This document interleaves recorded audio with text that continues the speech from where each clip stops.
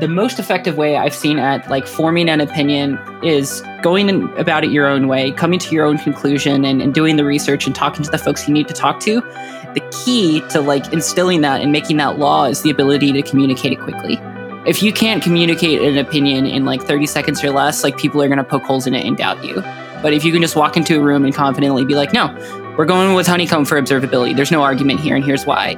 That gets you 60% of the way there most of the time in my experience. Hi, I'm Liz Fong-Jones. I'm Charity Majors. And I'm Jessica Kerr. And you're listening to Observability Cast, or OllyCast for short, a fortnightly series about the art and science of making production systems observable, easy to maintain, and appropriately reliable. OllyCast is brought to you by HeavyBit, a program dedicated to helping startups bring their developer products to market. For more information, visit heavybit.com. If you're interested in being a guest on this show, or if you have a specific topic you'd like us to dive into, you can reach us on Twitter at OllyCast. That's at O11YCAST. So some of my favorite questions to ask folks whenever I start having like conversations around running large enterprise platforms, specifically around Kubernetes, I just ask them what their opinions are.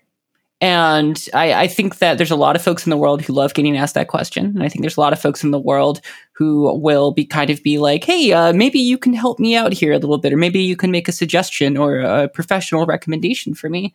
And really, that gives me more of an indicator of who I'm dealing with and whether or not Kube is right for them or not, more than anything else.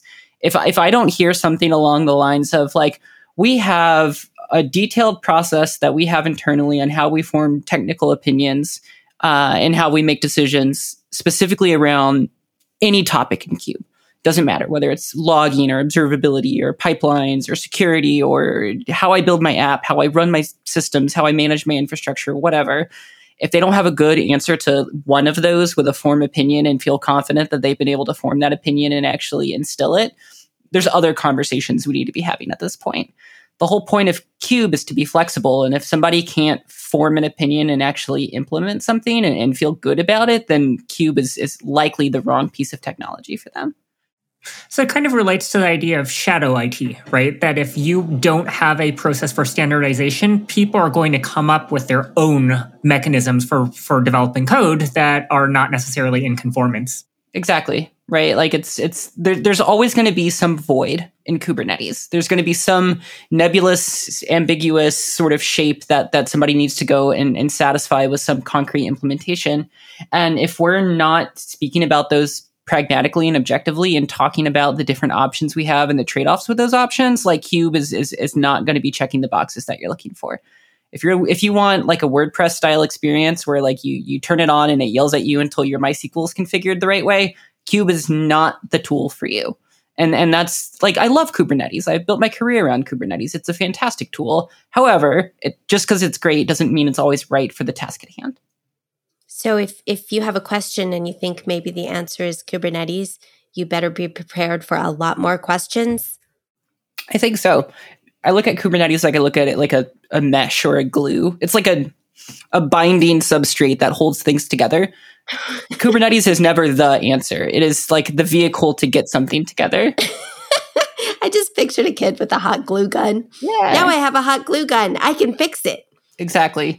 So now would be a good time for you to introduce yourself. So, hey, what's up, everyone? My name is Chris Nova.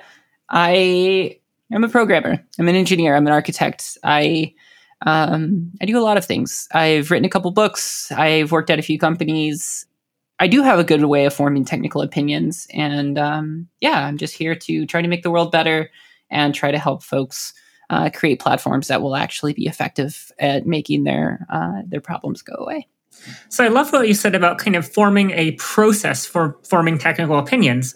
What does that tend to look like, right? Like, what does a functional process for engineers to come to a consensus on things, given that we're like cats? You know, it's hard to herd us into one place and get us all moving in the same direction. Honestly, like, I think the meta discussion here is like, most of the time, I don't really even care what the process is as much as I care that there is one. And honestly, I don't even care what the opinion is as much as I care that somebody holds it and sustains it over time. And so I think, everybody's going to have their own personal process for how they go and they develop an opinion. I think for me, most of it has always just been like starting with a good problem and then starting to look at the different trade-offs of how things may or may not make sense. And then once you do come to some conclusion, like the ability to communicate it quickly and latch onto it and hold on to it and like not move it around and make it so that folks are downing it, I think is important for me. So you mentioned kind of working at a variety of different scales throughout your career. Kind of how do those things change? Certainly, I've experienced this as Honeycomb has grown from an engineering team of 10 to an engineering team of 50, right? Like the patterns you use are different because at a small company, yes, we can all talk to each other and kind of agree in a single meeting, but that's less possible when you have 50 engineers or 100 engineers or 1,000 engineers. So there's a couple of schools of thought here, and I look at it as like there's like two main ways of doing it. There's like this like loose coalition of design by committee, collaborative, something or other, where there's kind of this like lazy consensus as like a way to move forward. And if you look at Kubernetes, like how the open source project operates, that's the name of the game, right? Like if you want to get a decision made or an opinion instilled or get like some concrete path forward, usually that's going to look like putting something out there, and then when enough people neglect to tell you no, that's your sign to go ahead and move forward. I think that, the trade-off there is time. I think really the most effective way I've seen at like forming an opinion is going about it your own way, coming to your own conclusion and doing the research and talking to the folks you need to talk to. In my opinion, the key to like instilling that and making that law is the ability to communicate it quickly. If you can't communicate an opinion in like 30 seconds or less, like people are going to poke holes in it and doubt you. But if you can just walk into a room and confidently be like, no, we're going with Honeycomb for observability. There's no argument here, and here's why. And boom, and we're done. And that's it. Like that gets you 60% of the way there most of the time in my experience. I think that's really interesting that on one hand, you're saying like it's important to be opinionated, and yet the frameworks I work on, like Kubernetes, like OpenTelemetry, are just so unopinionated on purpose because they have to be able to comply with whatever people's visions are. I think so. I think like there's totally an economic thing at play here too. So like if you look at how Kubernetes came to be, it's like this cloud abstraction that was supposed to work across all the clouds. And it immediately went to the Linux Foundation, and then there was a subsidiary called the Cloud Native Computing Foundation. Their whole thing, like the whole reason that whole 501c6 exists is because they want to like instill vendor neutrality, which means no opinions. We don't say Google is better than Amazon, or we don't say Amazon is better than Microsoft. We say we're neutral. And we like very decisively don't have an opinion on which one we go with. And our technology embraces this methodology and embraces this sort of neutrality at day one. So when you have this like primordial glue of Kubernetes middleware that is just like what you were saying, hot gluing everything together, there's not really going to be any sort of concrete, here's what my opinion is and what you get out of the box. It's going to be very loosely coupled and loosely opinionated on day one. And that's kind of like the whole value add. So if you don't have a need for it with a really firm set of like philosophy and opinion behind how you want to go run it, you're just going to be dealing with this unopinionated glue the entire time. Like this whole tension between, between expertise and openness and opinionatedness. This is why I always get so irritated whenever anyone gives advice, just like, here's how you should do it, without giving the context in which those decisions were being made, because there is no one way to do it. It is always dependent on the problem, the people, their expertise, the rate of growth. There is no answer for how to make technical or engineering decisions that isn't contingent on so many different things. This is why judgment matters. Yeah. Also why consultants always tell you it depends, because it actually does really depend. It does. No, but I like this point that Jessitron just made. OTel is unopinionated about the back end, and to achieve that, it's very opinionated about format. Right, it's one of those things where we had to make sure that kind of we can supply you with all of the bells and whistles. The backend can choose to drop them. That's on your backend. But kind of in order to support the maximum amount of telemetry, we had to say yes, you are going to have to be able to support multiple attributes. And in fact, up to hundreds or thousands of attributes, right? Like that, this is just something that we're taking for granted rather than saying we're locking you into the lowest common denominator, right? Like we're providing you with the maximum flexibility. And then here are some best practices on how to do it. But I think that gets to kind of the importance of best practices and examples, right? Like, as you were saying just now, Nova, right? Like, you have this pile of hot glue, right? Like, you kind of have to show people what can be done with it in order to convince them there's value, there's something there, right? Yeah, I think so. I think that, like Charity was saying, the ability to come in and inform an opinion based off of what it is you're seeing, the context at hand, the constraints at play, and actually make that make sense and have that be outcome driven. I think that, there's an art to that. It takes time, it takes thought, it takes understanding, empathy. It's like a whole process. I'm exhausted after I go through that process, right? That's partly why it's so incredibly refreshing and interesting and fun whenever a rule of thumb does show up that you're like, yes, I can tell people this is a rule of thumb that you should follow this unless you have a reason to break this. Like, choose boring technology. I think that was so brilliant because it should be the default choice, right? You have a limited number of innovation tokens. You can't spend many of them or you'll doom your business, right? So how are you going to spend them wisely? And then how are you going to rely on, the most boring software possible for most of it? I think that's advice you can give pretty much everyone. And that's why, like, 10 years later, I'm still mentioning this at least once a week, right?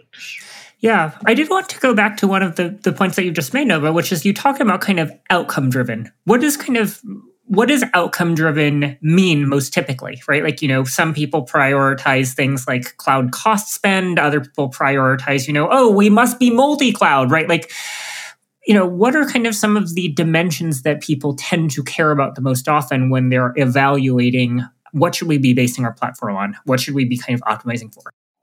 I think one of the things I see a lot, and where I see a lot of folks get in the weeds, is optimizing for the wrong things. Or maybe a better way of saying it is optimizing for the problems that they see every day. So, like, as an architect, one of the things I have to remind myself is my opinion doesn't really matter.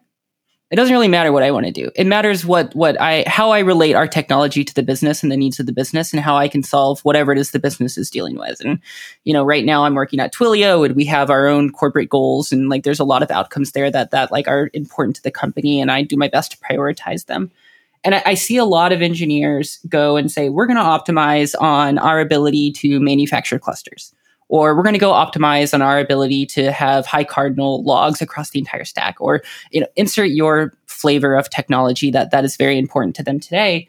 And while I'm not necessarily arguing with any of that, I do think that it takes a special attention to detail to be able to say, okay, we're going to build this, and we're also going to get the cost savings we're looking for, or we're also going to set ourselves up for success with upgrading our infrastructure, or migrating from this legacy system to this new technology while also addressing compliancy along the way, or whatever, right? This gets back to, I don't know if you've read the book Good Strategy, Bad Strategy, Chris. Jess and Liz and I all have. It's something I'm a little bit religious about right now because strategy is so simple, and yet people fuck it up all the time by assuming that strategy means goals or wants or numbers, when in fact strategy is simply it's about making a judgment call about how you want to grow the business, right? Here is the plan. Here is how we want to succeed, and then coming up with a limited number of actionable items that will get you there, right? So to your point, right? Your goal as an architect is to make the business succeed. And as a technical architect, your way of getting there is to break it down into, okay, which technical things do we prioritize in order to get us there? And how do they roll up to the bottom line? You can't just go, I want to roll out structured logs because somebody on the Twitter says it's better. It's no. We have decided that as it's a priority, the way that we succeed as a business rolls down to these technical objectives, and we can't achieve them unless we have the ability to do high cardinality dimensional analysis. And therefore, it's going in our list of priorities, below, cutting costs, but above, say, moving to Kubernetes or something like that, right? But it always has to be justified and resourced. Yeah. Absolutely. Yeah, I always say that, when you are facing not being able to deploy, at least once a week at minimum, right?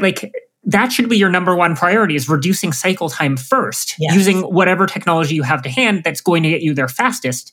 And then we can think about things like, adding in finer grained observability, because no observability is going to really help you if you are stuck gated on being able to release any changes to fix the issues that you find with observability. What are some of the things that people stumble over the most when we're doing this, right? Like we talked about, poor scope, poor definition, right? So let's assume that we kind of have an idea of what we want to do. What do people then tend to mess up or not get right? I think two things I would tell myself if I was to go rebuild a platform, or if I was to go sit down with somebody who's about to go start building a platform. Number one would be start small, would be the first thing I would say. And I think the second thing that I would say would be embrace turning things on.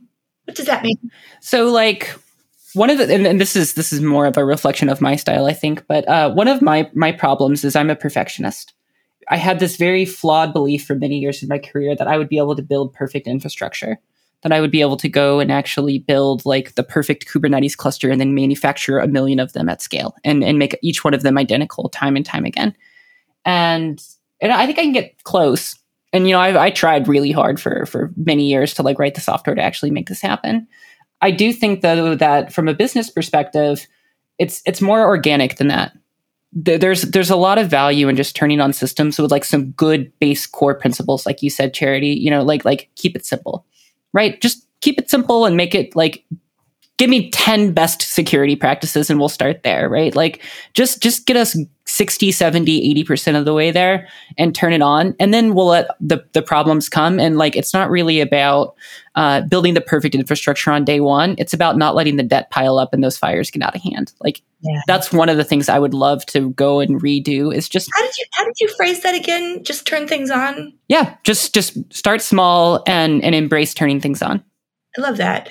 At Honeycomb, I think that what Christine and I did was very similar. It was like we would say to each other, everything is an experiment, and that's one of our company values now. But it started with us just because she's a perfectionist. I'm not. But like we kept getting blocked with just like, well, what if this? What if that? And we were just like, you know what? No decision is permanent. Everything is temporary. What's important is that we make a decision, take a step and start going, and we don't stop, because you die if you stop in the water.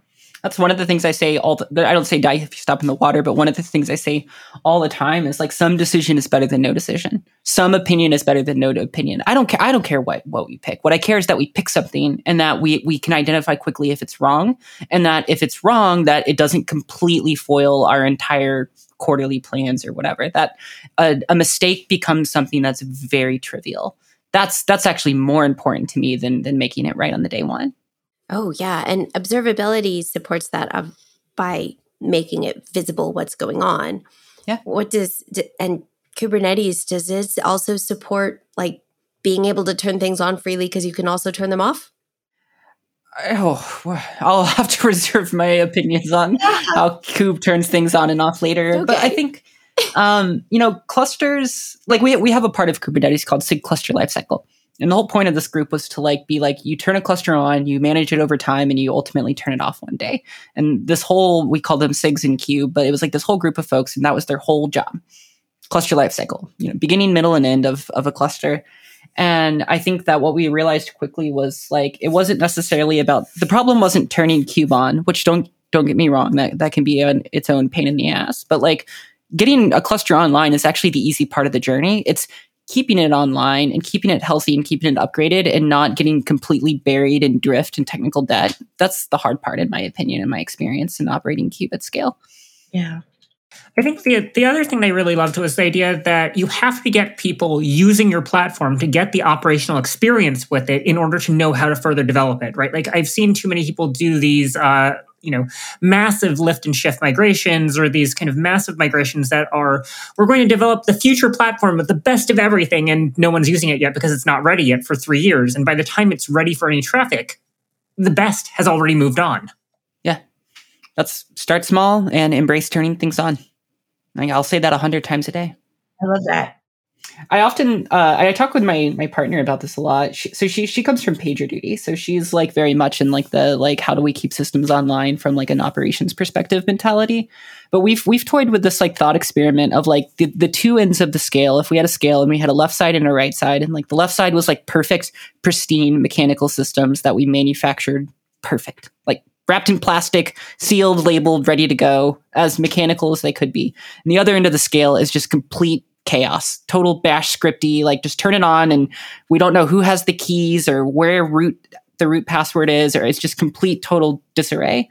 And if you were to turn both of these systems on and apply observability to either end of the scale, would you be okay? Like, would you still be able to operate both of these systems like independently of each other if you just had a good way of managing it and like observing it? And I'm a firm believer that like, it doesn't matter how completely organic and chaotic your system is. If you can see it, you can respond to it and you can actually control it. Totally. So maybe you don't have to know how you'll turn things off. If you see it, you have options. Right. So turning our attention now to kind of that intersection between platforms and observability, where do people start realizing that they need observability, right? Like observability may not necessarily be people's first priority when they're building out a platform because they're first thinking about how do I even make the software run? How do I even get the deploy processes working? Kind of what indicates to people that they've maybe outgrown logging, for instance? Outgrown logging?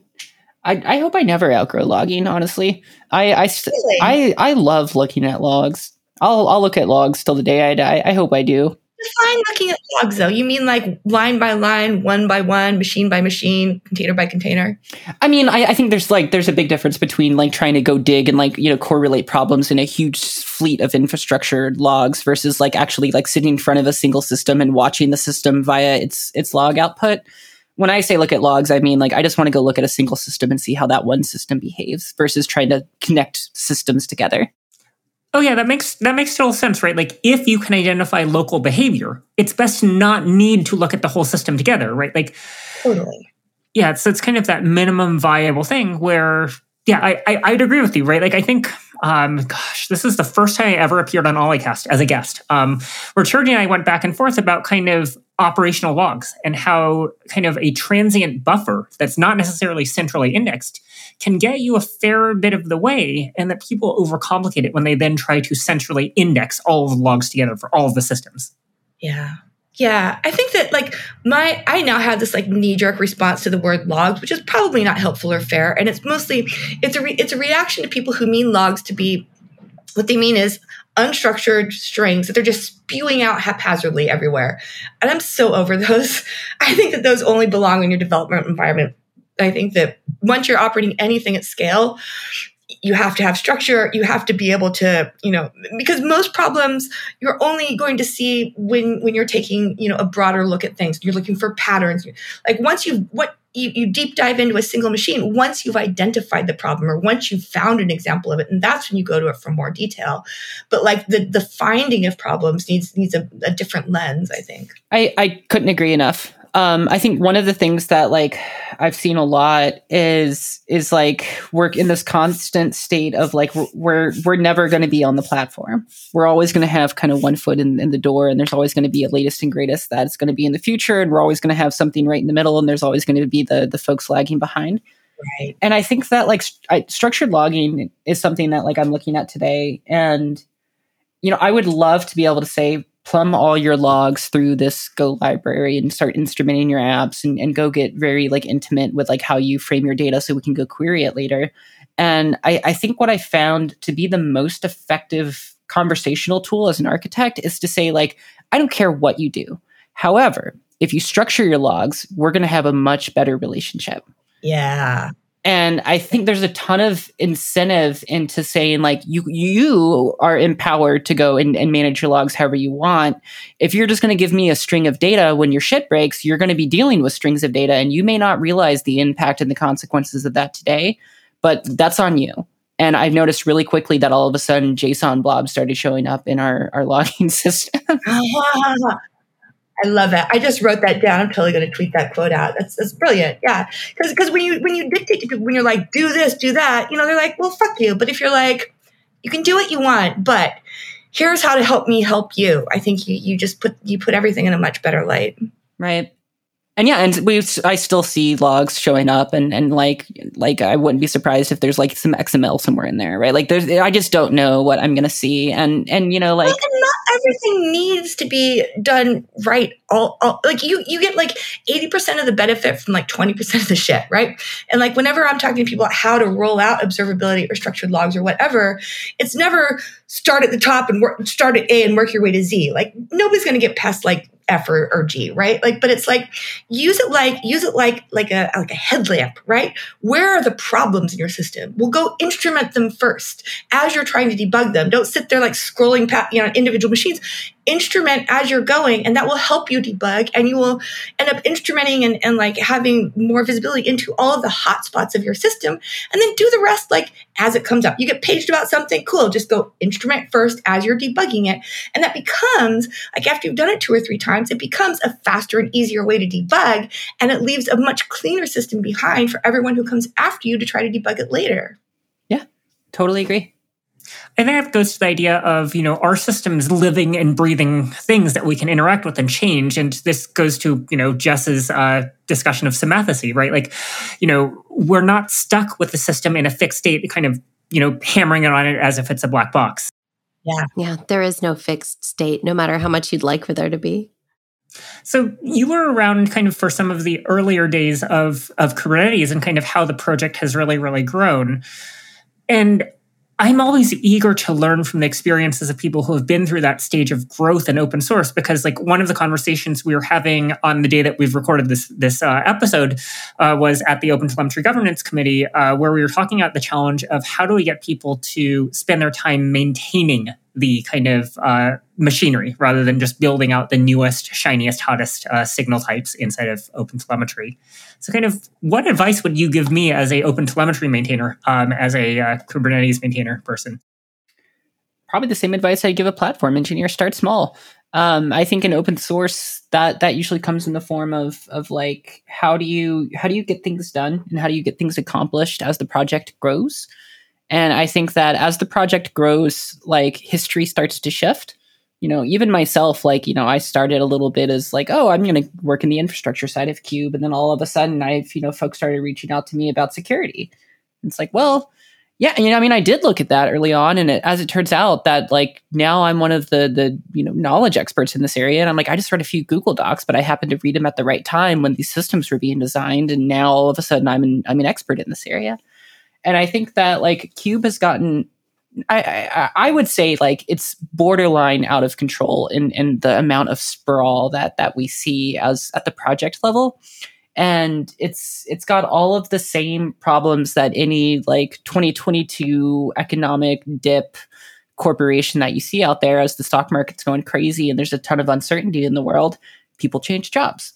People all of a sudden move out of engineering and move into management, and they stop contributing. And these small things start to kind of fall through the gaps, and these big efforts where there's, hundreds of people and there's this big design by committee and we have to go through this formal process. Like all of a sudden, like you're actually much more effective with a group of 3 or 4 people who all think and feel and want the same thing and can like operate as a unit and then grow that unit than you are to try to like tackle this whole out of control monster of like a portion of Kubernetes that you see today.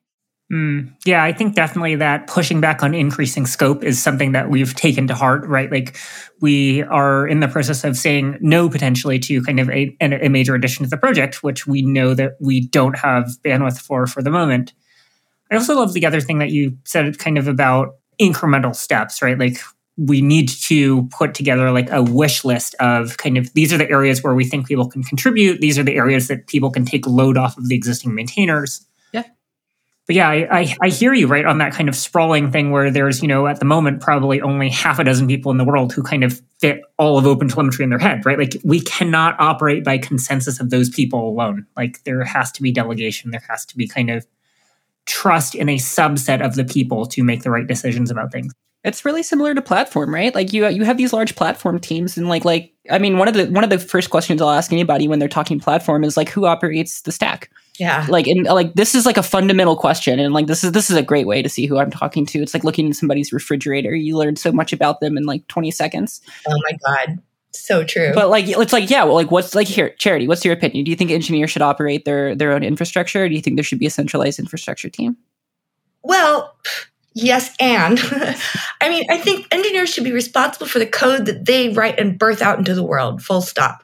And smaller teams or some environments that have a very thin layer of infrastructure, then that means that they're operating their own infrastructure. But I think that, what we're seeing emerge in the market is the existence of platform teams that kind of sit between, you can't expect every engineer to know everything, right? You don't expect front-end engineers to necessarily understand how to scale up K8s clusters or how to, do stuff with the database. Like, I get that. And so I think that this is the platform team is the point of elasticity there, right? Where it helps you scale up. It becomes that like fulcrum point that makes lots of, infrastructure palatable and tractable by lots of different kinds of engineers, by making, repeatable patterns, by making reusable code, by making templates, by making, so you don't have to understand, here are all the observability tools that we use or something. No, you self-serve. You're like, here's the recipe, here's how I make it monitorable, here's how I plug it into, here's how I make a dashboard, whatever. Right. And so the job of the platform team is to kind of like help scale the rest of the company, so that I think that it's a mistake to say that they should all own their own infrastructure, but they should all own their own code, right? And the question of how much that infrastructure does or not consist of is up for grabs. Awesome. Couldn't have said it better myself. Completely agree. But yeah, I think to your point, Liz, right? Like dealing with projects like OpenTelemetry, like same exact pattern in my opinion, right? Like you have a large group of folks, you have folks on the end, and it's like, do we completely delegate all responsibility of this one subsystem to this whole team and have them operate it entirely? And it's like, well, wait a minute. Now they're going to invent a code of conduct for like the specific corner of the project. And now they're going to go and re-implement how they make decisions. And now they're going to go like, implement a new mailing list. And then it's like, well, I'm just learning this whole other project just to go familiarize myself with like how we do tracing or, whatever. Yep, but I've already seen this dynamic happening, right? Like the OpenTelemetry collector is its own entire beast, right? That's kind of almost disjoint in some ways from the Perl language SDKs, right? The Perl language SDKs share a lot more in common because they're trying to implement the same spec. Whereas the collector is kind of this independently running binary, which has its own considerations and kind of its own development practices, but also like, how can we learn from each other? How can we kind of have the right-sized components without creating silos? Yeah, I love that kind of thought process that you mentioned of, open source projects are kind of microcosms of what a company might look like, except for we're not paid by the same employer. Yeah, exactly. It's just large groups of people, right? Let's say this is age old stuff here. We have tribalism. We have like people who group together. This is just how people sort themselves. Yep. When software becomes an identity, that's something I feel like you have to shed. Like if you want to become post-senior as an engineer, you have to shed that very personal identification that you have. Like, I am a chef engineer, or I am an engineer who does this language. It always like bums me out when I see people say that they're a JavaScript engineer or a Golang engineer. I'm like, are you a software engineer who writes Golang, or are you a Golang engineer? Because those are very different things. Yeah, it's a big journey, right? Like I just went through this whole like exercise over the past year of like how important it is to form. I'm like obsessed with opinions right now, but like how important it is to form an opinion. And one of the things that I've like, as I've been mentoring more principal engineers into the space, it's like, I have to sit folks down and be like, your opinion is not the company's opinion, right? Like you might be a Go engineer. You might be like Mr. JavaScript or Mr. Rust or whatever, but like, that is not necessarily what the corporation needs. And I hate to break it to you, but like you kind of need to go be the voice of this now. Noah, thank you so much for coming on here. I miss you so much. I hope we can get together in the next year because I miss violently arguing and agreeing with you on everything. It's fantastic. Yeah, this was a ton of fun. Thank you for your opinions on opinions. Exactly. Awesome. Thanks for having me. That was a delightful conversation that I enjoyed and hope you did too. If you're interested in being a guest on this show, or if you have a specific topic you'd like us to dive into, you can reach us on Twitter at Olliecast. To learn more about HeavyBit, visit heavybit.com, and while you're there, check out their library. It's packed with amazing talks on sales, marketing, product, and general management from founders of developer tools companies and other industry leaders. Hope to see you next time.